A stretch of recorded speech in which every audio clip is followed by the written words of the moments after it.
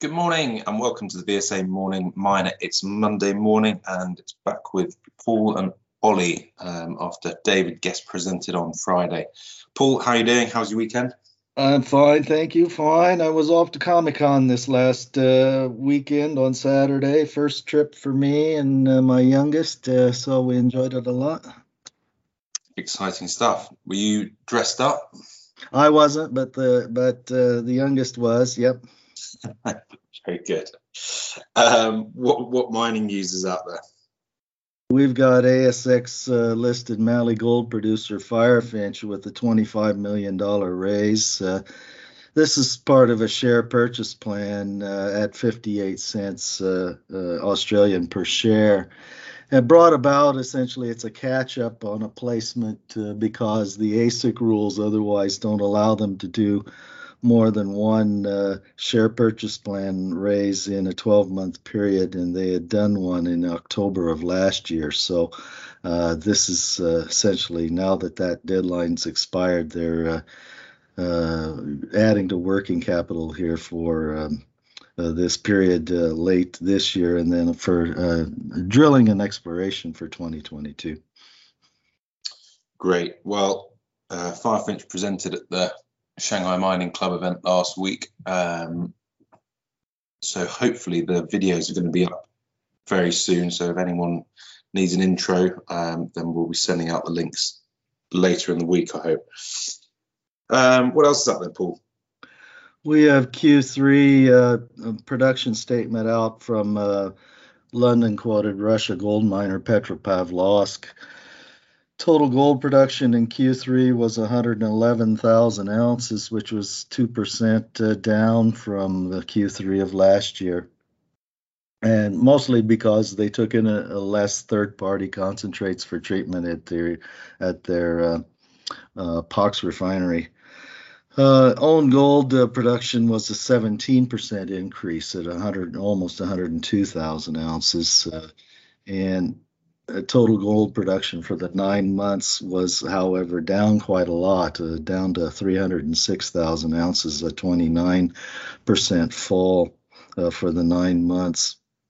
Realized gold price was also down at $1,780 an ounce for a decline of 7.2%.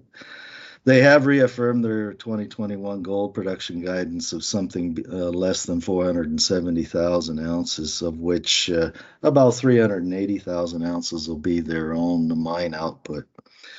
Total cash costs also expected to be within the guidance range between $870 and $970 US an ounce.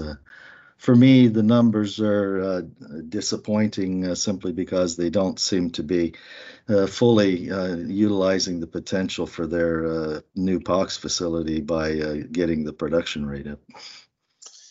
Yeah. Well, I mean, when you have so many corporate level issues, it does tend to detract from operating performance, and that is a consistent recurring theme with this company.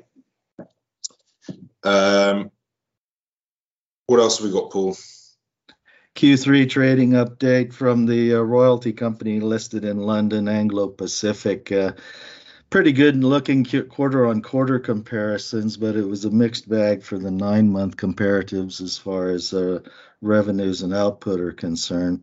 They had particular shortfall from the Narrabri mine royalty, and that's due to operational issues, which it wasn't clear in the press statement they made as to whether or not those are getting resolved or have already been resolved here.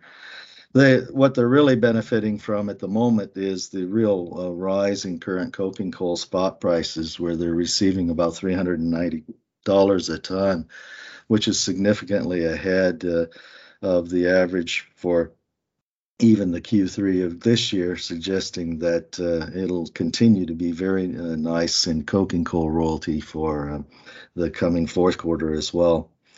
The cobalt prices are also higher, and they've gotten a nice contribution from the Voisey's Bay mine royalty as well, where the spot price is over $27 a pound for that.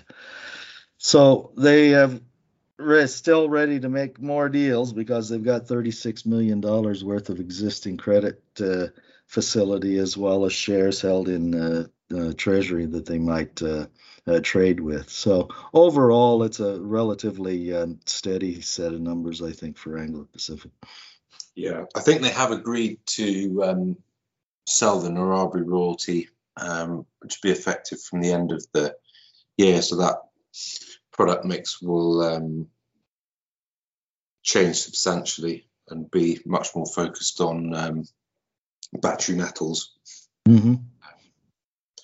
I think that'll be their exit from thermal coal. So this is the last period where that's going to be a significant contributor coming up.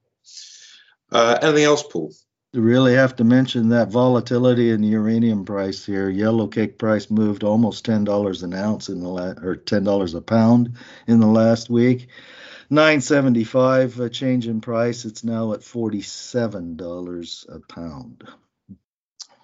Yeah, I mean, there seem to be new headlines every day with obviously it's going to take a while before it does impact the spot price, but governments reconsidering nuclear as an option.